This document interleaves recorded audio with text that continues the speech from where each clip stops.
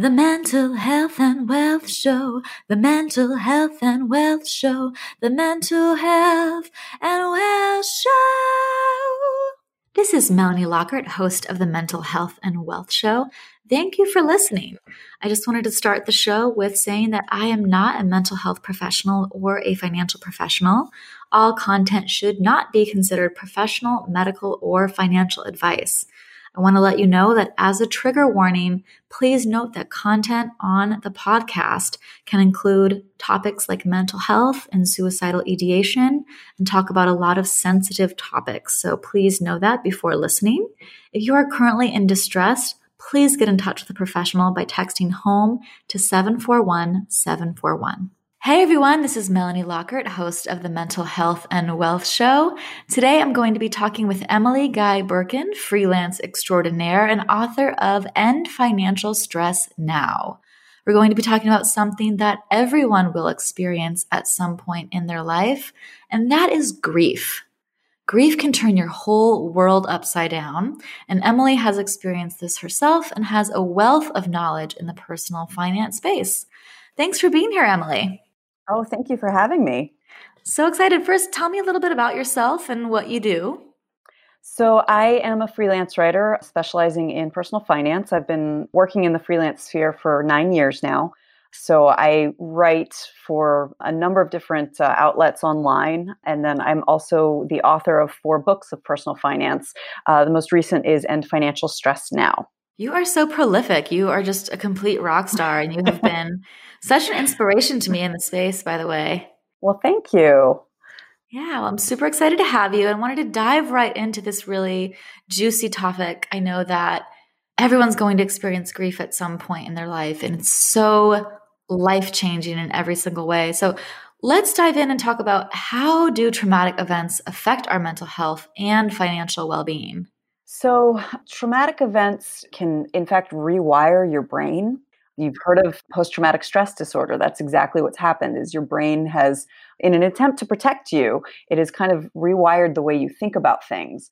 And so we don't often necessarily think about money in those situations, although we've all had the experience of being stressed or grieving, and that means whatever good habits we have go out the window, and that includes good financial habits. But people who, right after they've experienced a loss, who don't feel like exercising, who don't feel like eating well, and who are like, I'm just going to, stop saving money. I'm going to just buy convenience foods. I'm going to do this, that, or the other. And it's, in some ways, that's our brain trying to protect us, saying like, I've got to put all of my energy towards dealing with this trauma and this grief. So I need to let go of the lower energy things. The problem is when it comes to money, letting go of that lower energy thing can set you up for some really serious stress and future problems, depending on where you are in your financial journey.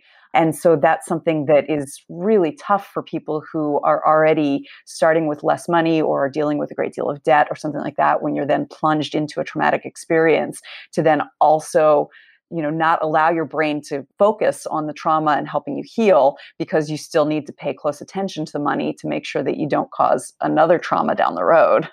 Yeah, and I think grief is so pervasive in that it affects literally every single aspect of your life, your physical health, your mental health, your financial well-being, your relationships. It's just, this explosion in your life and this crater that you're just dealing with and trying to figure out how to move forward. And I love that you mention how it can affect your finances, and that people who might already be in debt or have less money, they're going to be struggling even more. And how can we help people who might already be more on the disadvantaged end kind of deal with grief, but also be financially stable or kind of get there?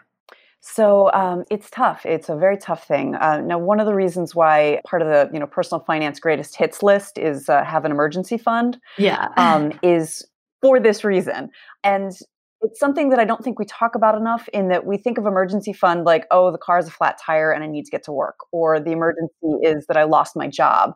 People don't necessarily think of the emergency is my mother died and I'm not coping. So that's the sort of thing that's a before the fact. Yeah. You can't create an emergency fund after the fact. But that's something where I really recommend people to find a way to have breathing room, because if you are in a situation where you're living paycheck to paycheck and you're already kind of spread thin and everything has to go perfectly for you to retain equilibrium to begin with, just imagine throwing a wrench in that with grief. It's going to be even harder to get back to that fragile equilibrium. So that's something that I recommend to people is, while everything is going well, is when you want to kind of provide a protection for yourself in the future. The other thing that I want to think about is for when people are going through some sort of trauma. You see people do stuff like, we make casseroles when someone's going through grief. We try to be there for them. But that's a place where, instead of saying, please let me know if there's anything I can do, instead of saying that, say, here's what I think I'd like to do for you. I want to come over and make you some meals and put them in your freezer. I am going to send you a gift card to a grocery store, and I'm going to mail that to you right now. Or commit to doing one a month for 6 months, because we tend to kind of pack up and leave in terms of grief, those who aren't affected by it, within about 2 weeks, not realizing that this is lifelong. So if you know someone who is going through a tough time, know that finances are probably on their mind. And so find ways that you can ease that financial burden from the outside. A friend of mine several years ago, her son, who was on the autism spectrum, got MRSA. And they did not know for quite some time, because he's not nonverbal, but he has trouble communicating. So he didn't feel well, but he didn't know how to tell his parents. So it got much further along than it would have with a child who's neurotypical. And so as my friend and her husband were in the hospital, I'm several states away. There's nothing I could do. So I called and was like, what are the closest restaurants to you where you'd want to get something to eat? And she's like, oh, well, there's a Dunkin' Donuts and there's this. And so I got gift cards for Dunkin' Donuts and stuff so that they would be able to have meals while they're in the hospital with their son.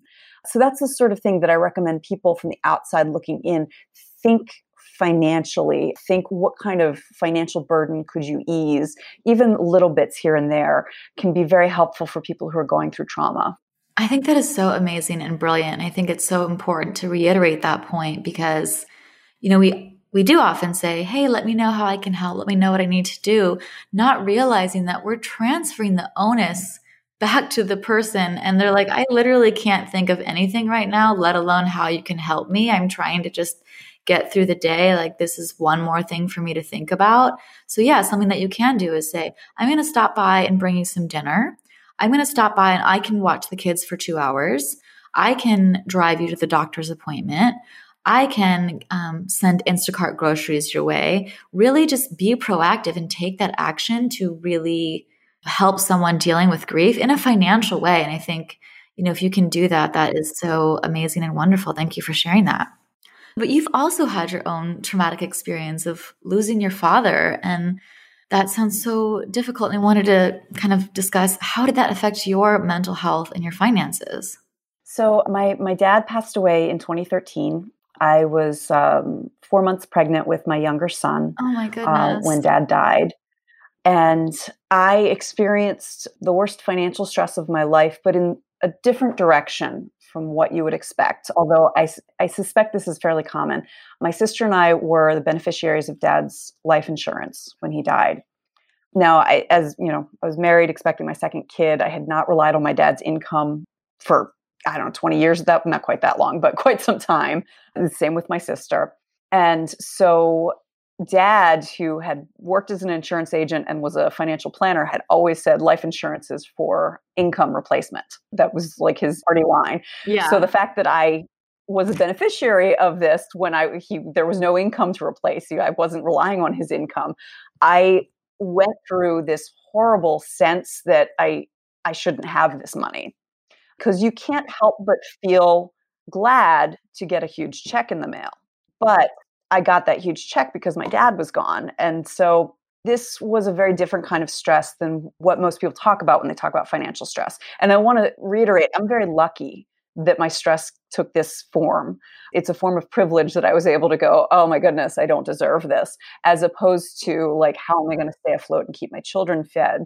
Very, very different type of stress. However, I have spoken to other people who have been in similar situations. I know a woman who lost her husband suddenly, who, because of the way he had set up his life insurance, she has the same sense of, I don't deserve this money. My life is easier with this money, but I wish I had my husband back. And so that's something that has really changed the way I look at a lot of things. Right after it happened, you end up talking to people about grief and they kind of share their stories with you.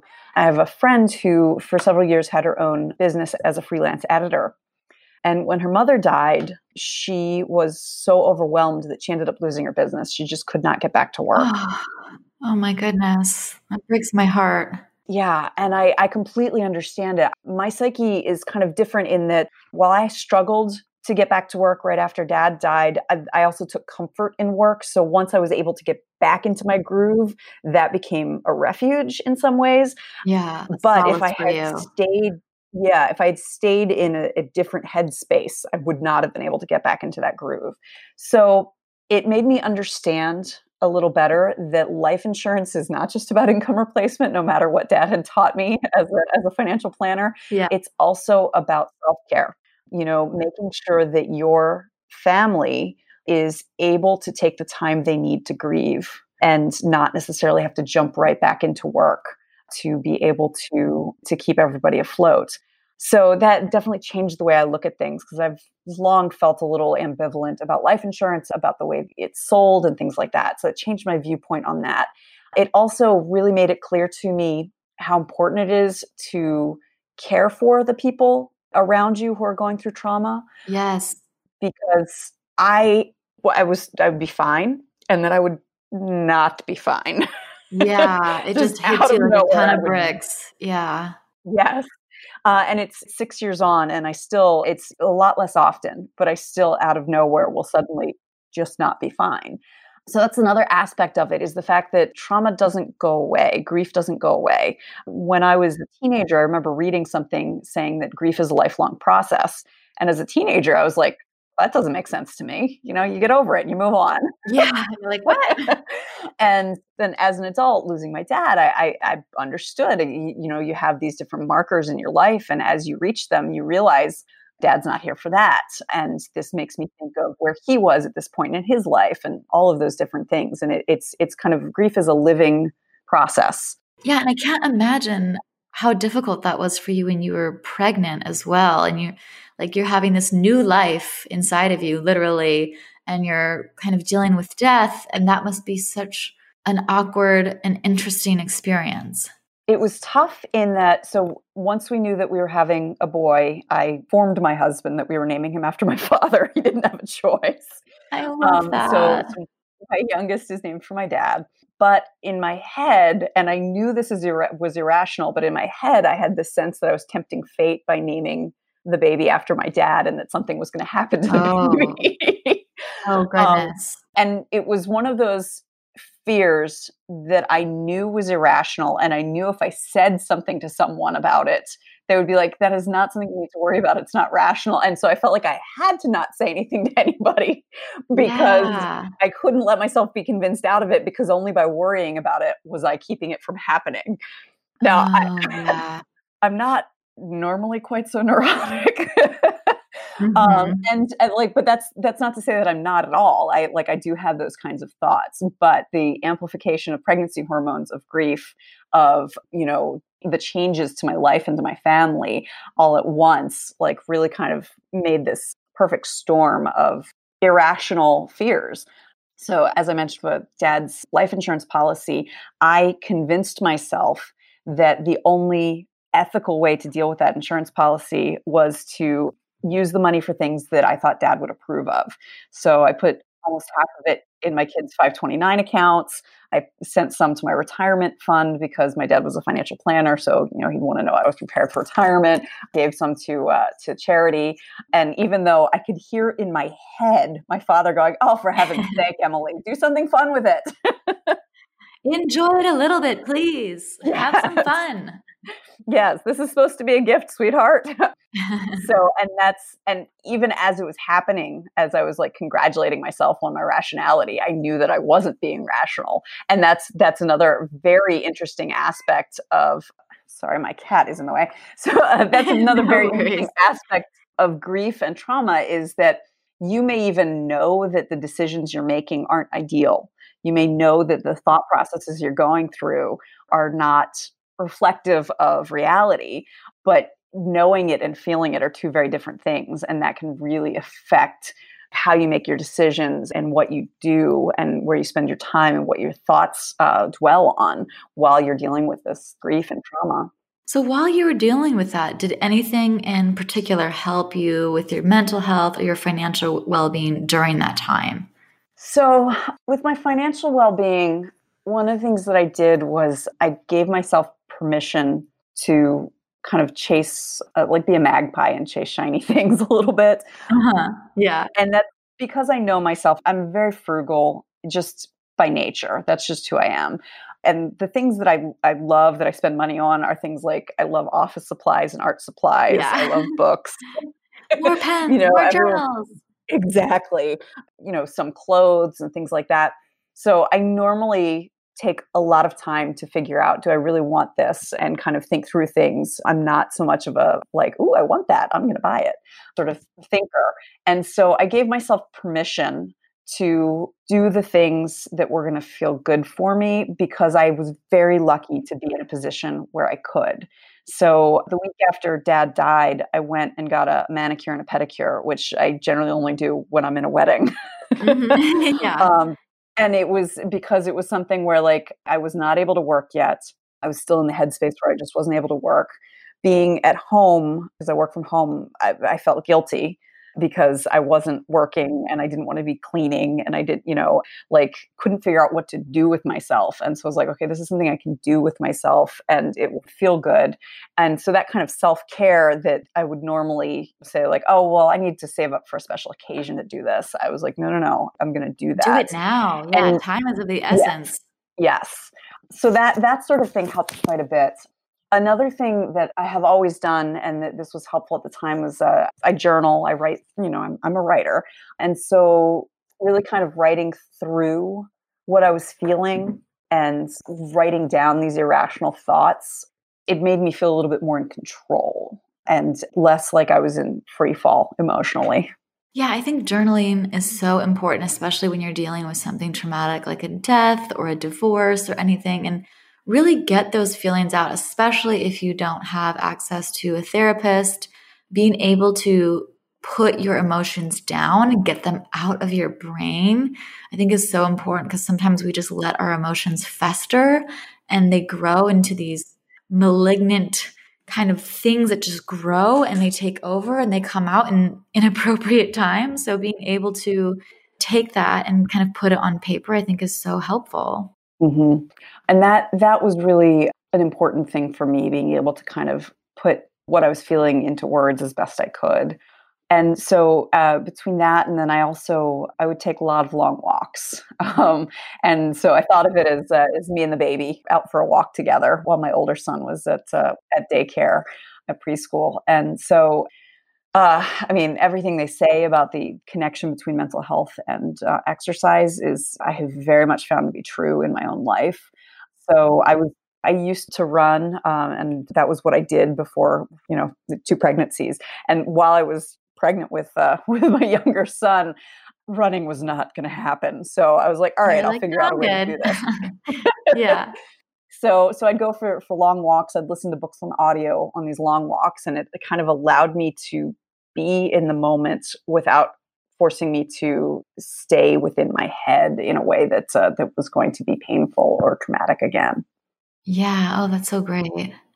So I want to switch gears a little bit. And you talked about how you got this life insurance money. And while it was so great to have that kind of financial stability, there's a lot of kind of pain and trauma in and of itself, just receiving that payment. Because it's like, okay, great, I have this money. But then also it came at this huge personal loss.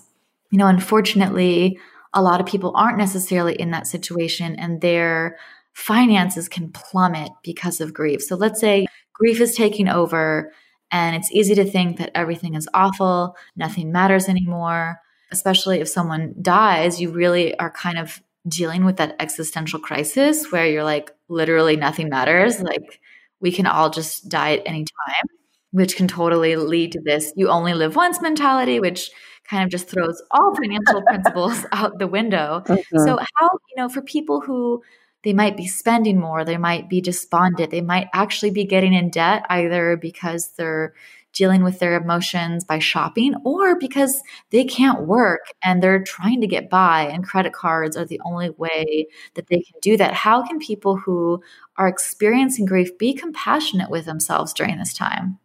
So, something that I think is really important for people to remember is that when we engage in disordered behavior, and like that's how I prefer to think about it, when you are making money decisions that are not necessarily going to be to your benefit, they're not bad money decisions, they're disordered. That's, you're not doing something bad, you're doing something that is not I going. like that. Yeah, yeah, and so I really prefer referring to that way. So that's one way already to think of it as compassionately. Is you're not in the order you want to be in right now. You're disordered. The other thing that is really important to remember is that whatever choices you're making are fulfilling a need. They may not be fulfilling the need in a way that is going to be beneficial for your finances and for your life, but there is a real need underneath of it, and that need is not wrong. So if you are going on spending binges because you are grieving, that spending binge might not be the right decision for what you need from your finances in your life. But it is fulfilling something that you need to reach. There's an emotion that you are solving or in some way making better with those spending binges. And so having the compassion to say, like, I'm doing this for a reason. And this is doing something for me that I don't know how else to do. So that is a way to remind yourself that you are not doing this because you're screwing up or anything. You're doing this because you have a real emotional need. And then once you can kind of get there, you can start investigating how you can fill that need without the spending binge. What are things that you can do that can Yeah, in a help you? different way. Yeah, because there are healthier ways to meet that need, to fill whatever it is that's missing when you find yourself spending $500 on Amazon all at once, or going on shopping sprees, or whatever it is that you're doing. So people are not doing these things because they're bad at money, or they're bad people, or they aren't smart, or they make bad decisions. They're doing it because there's an emotional need, and that is a very clear way that you are trying to fill that emotional need. And so once we let go of that shame that we associate with those sorts of decisions, then we can start to actually recognize what the decision is doing for us and make a different choice. I love that. And first of all, thank you so much for mentioning the word disorder. I think that's a better way to think about it, because if we get away from this kind of moralizing around money where, oh, this is bad, I'm bad with money, I'm spending things that are bad, and getting away from this good, bad binary and just saying this is disorder, this isn't in the order that I want, it's not helping me per se, but this is what's happening.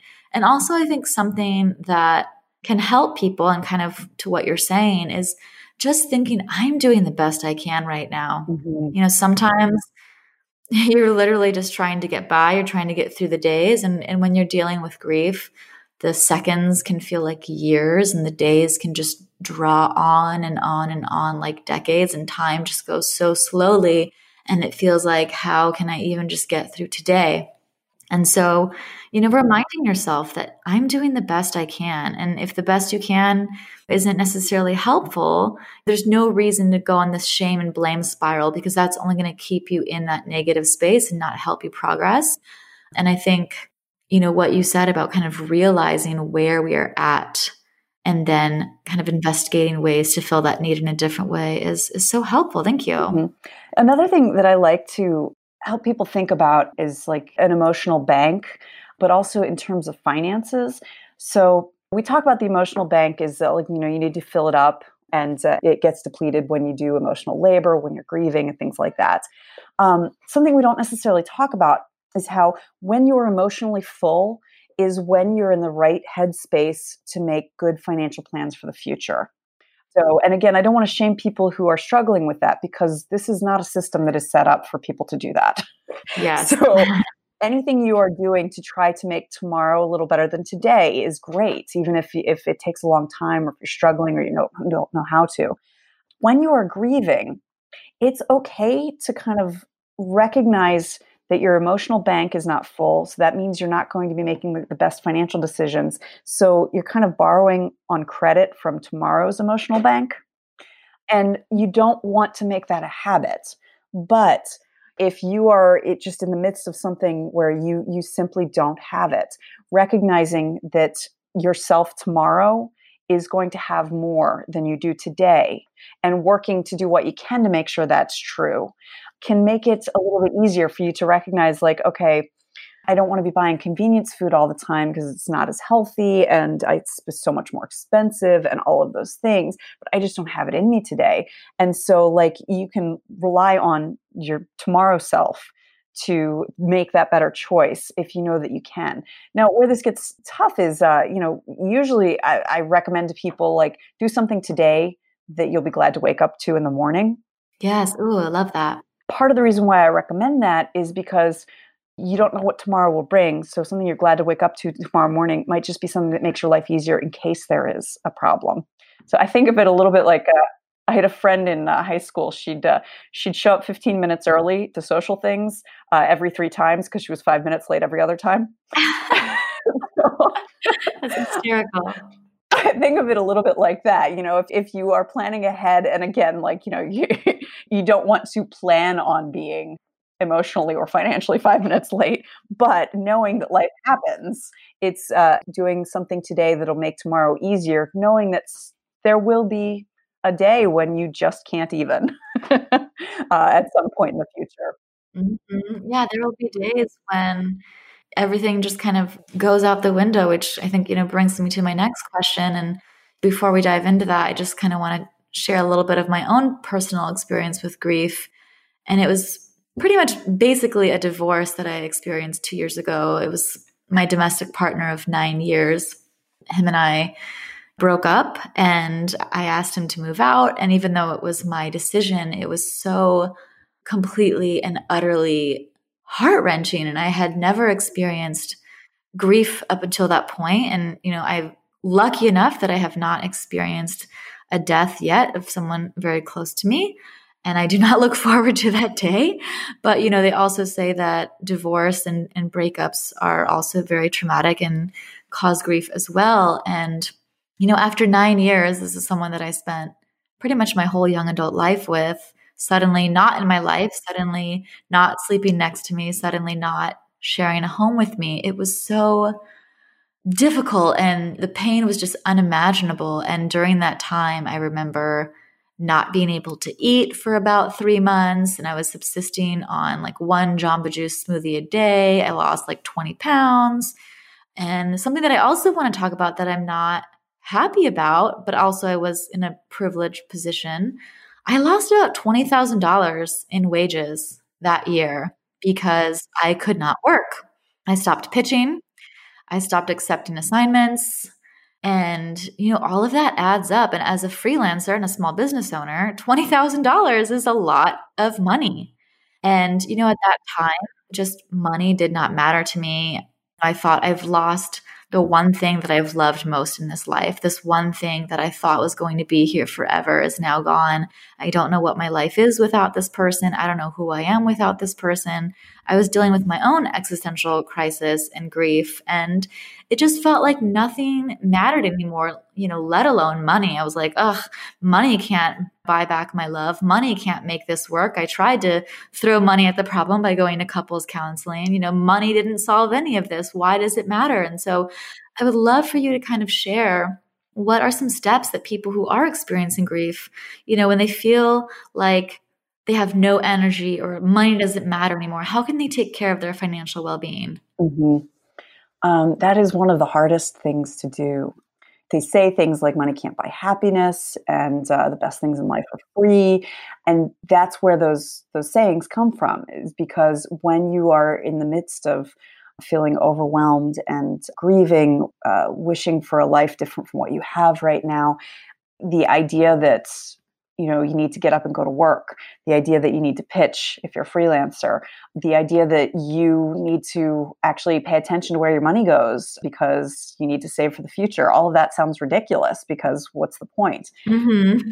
It's very difficult to fight that. And so the suggestion that I have is when you are able to recognize what you need to do, and sometimes that's not going to be possible. Sometimes you're going to have to ask for help. Yeah. But when you're able to recognize that, yes, you do need to get up and go to work. Yes, you do need to save money. Do everything you can to automate it so that it's not a decision you have to make on a regular basis. And this is something where you can, if you have a sister or a brother or a close friend, someone who you can trust, to say, like, I need you to help make sure that I get up and go to work. I need you to help make sure that I do this. In the same way that if you are experiencing depression and it may seem overwhelming to try to get help, you might need someone to make phone calls for you.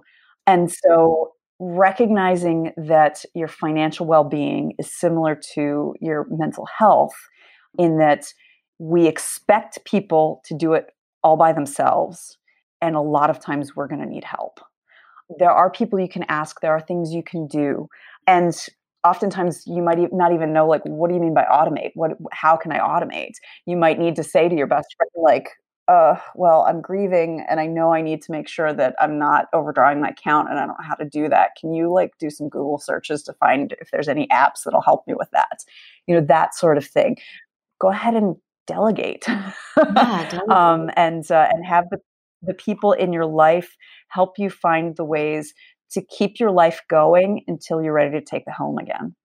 Yeah, I love that. And I think that if we can think of our finances as a way to help us through this hard time, oh, I'm so grateful that I can still have this place to live and that I can pay to buy food. And, maybe automating some of your savings. So you automate $20 from your checking to your savings every 2 weeks. You automate your bills so that you don't have to think about it, but you make sure you check your finances at least once or twice a month so that you don't overdraw your account, and try to streamline and automate as much as possible. And kind of, what you were saying before something like this happens, try to get systems in place, because stuff does happen and you never expect this kind of stuff, and it can happen on a dime. And you want to make sure that you can manage your money in a way so that it's helping you manage your life and your mental health, and so that you don't kind of spiral into an even worse situation. Mm-hmm. Another thing that I think can be really beneficial in terms of your money mindset and helping your money be your ally through grief is something I've borrowed from Marie Kondo. One of the things that I love about Marie Kondo, she's the organization expert, she anthropomorphizes stuff. And She yeah, talks about when you're decluttering, you need to think about how your things feel if they're sitting around and not being used. And you need to thank items for their service before you get rid of them. And I really love that because for me, it decenters me in my experience and my relationship with my stuff. So if I am like, well, there's this sweater and it doesn't really fit anymore, but maybe I'll fit back into it at some point, I'm just thinking about me and how I feel about the sweater. But if I think, well, that sweater is really sad because it hasn't been worn in 2 years and it would yeah, really like to, it's a cute sweater, it would really like to be out and about. yeah, That helps me realize, oh, I'm not the only one in this relationship. So I think that it's also really helpful to anthropomorphize your money. And so think about, what does your money want? Well, your money wants to take care of you. Your money wants to be there for you when you are struggling. And so if you kind of start thinking of it that way, thinking of your money as a friend, your money is something that wants to protect you, your money that's proud when it's able to grow for you, your money is proud of the fact that it keeps you clothed and housed. And so that kind of mindset shift, starting to think of your money as a friend, can also be another way of decentering yourself in grief. So if you're thinking like, my money's getting a little sad because I haven't brought much in because I haven't been pitching. All right, I'm going to pitch something so that my money doesn't feel so lonely. yeah, yeah, And That's a way that instead of it feeling like, oh, I just don't feel up to pitching, and now I'm feeling shame because I lost out on all this money because I was so overwhelmed. Instead of it all being me, me, me, it's like, okay, what can my money do for me? How can I help facilitate that for my money? And then that also kind of gets you out of your own head when so often with grief, we get kind of these hamster wheel thoughts where we can't get out of them. That is such a great perspective. And yeah, I think if we can try to step outside of ourselves for a little bit and zoom out and try to look at the big picture, which is incredibly difficult. And to that end, I love what you said about reaching out and getting support. Anyone that is listening and currently dealing with grief, reach out to a mental health professional if you can. I recommend Open Path Collective as a way to get affordable therapy. I've also gotten affordable therapy through local graduate schools. If you're in crisis, you can text HOME to 741-741. And there are also many grief support groups across the country where people are dealing with grief and they can deal with it together, because so often we feel like we're the only ones in life dealing with this when that's just not the case. And when you can find someone else in a similar situation and feel less alone, that can help you move forward a little bit. When I was in college, for 6 months, I lived in France. And though I was as fluent in French as I will ever be, every time I stepped outside, I felt a little bit like a deer in headlights. Like, Yeah. I was going to have to speak in French. And so grieving feels a little bit like that. Like you are going out into this world where other people are speaking a different language and you have to adapt to their language.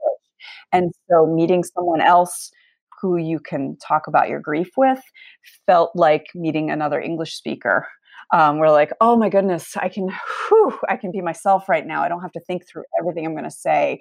And so yeah, I think grief support groups, particularly for types of grief that are not necessarily typical, in that, my dad passed away. He was 62. He was young, but I can easily find other folks who have been through what I've been through. My friend who lost her husband, she was 37 at the time. And so there are a lot fewer young widows and widowers. And so finding someone who understands what you've been through is such an important aspect of helping yourself heal. So I just wanted to really recommend that, finding people who understand what you're going through, who've been through it, and who can lend you support. And, they speak the same language, basically. Yeah, that is such a great point. And I think, I also want to recommend joining different online communities as well. I know I have a friend who I was friends with this couple, and unfortunately the husband passed away due to cancer. And she was 32 and she just had a baby, 2 months old. And it was one of the most devastating things I've ever seen and been a part of, because this was a close friend of mine. And I remember her really flocking to kind of younger widowers, because to be a widow at 32 with a 2-month-old is a unique situation. She thought she had her whole life ahead of her with this, family, but that's not how life worked out, unfortunately. And so being able to find a community of people that are fitting your situation, to know that you're not alone, and to get tips and tricks, in your specific situation, I think is so useful. Mm-hmm. Absolutely. So I want to end with, do you have any final insights, tips, or tricks around dealing with grief and financial wellness? And we talked about a lot of things today, but in case you have any final words. So I'd just like to kind of reiterate the importance of self-compassion. Our culture is very uncomfortable with grief and unhappiness, and we're very uncomfortable with mistakes. And so that means grieving and not making the most beneficial financial decisions for yourself in grief, or any other decisions, career decisions, anything like that, tends to be a source of shame. So we have this sense that like, oh, I should have a stiff upper lip. I should be able to handle it. I should be strong enough. Yes. Yeah. And that there's something wrong with me. I mean, we even have this idea that, you should get over a loss in your life, as if there's any getting over a hole in your heart. It will always be there. It may heal and not be quite so raw, but it will always be there. And so it's really important for all of us to kind of treat ourselves with the same compassion that we would treat our best friend. So, if your best friend is dealing with a terrible loss, you would not say to him or her, "Oh, come on, buck up."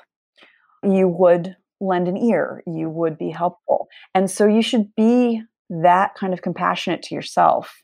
And that's can be tough to do because we so often beat ourselves up, but reminding yourself over and over again, I'm human. This is the process. I'm doing the best that I can.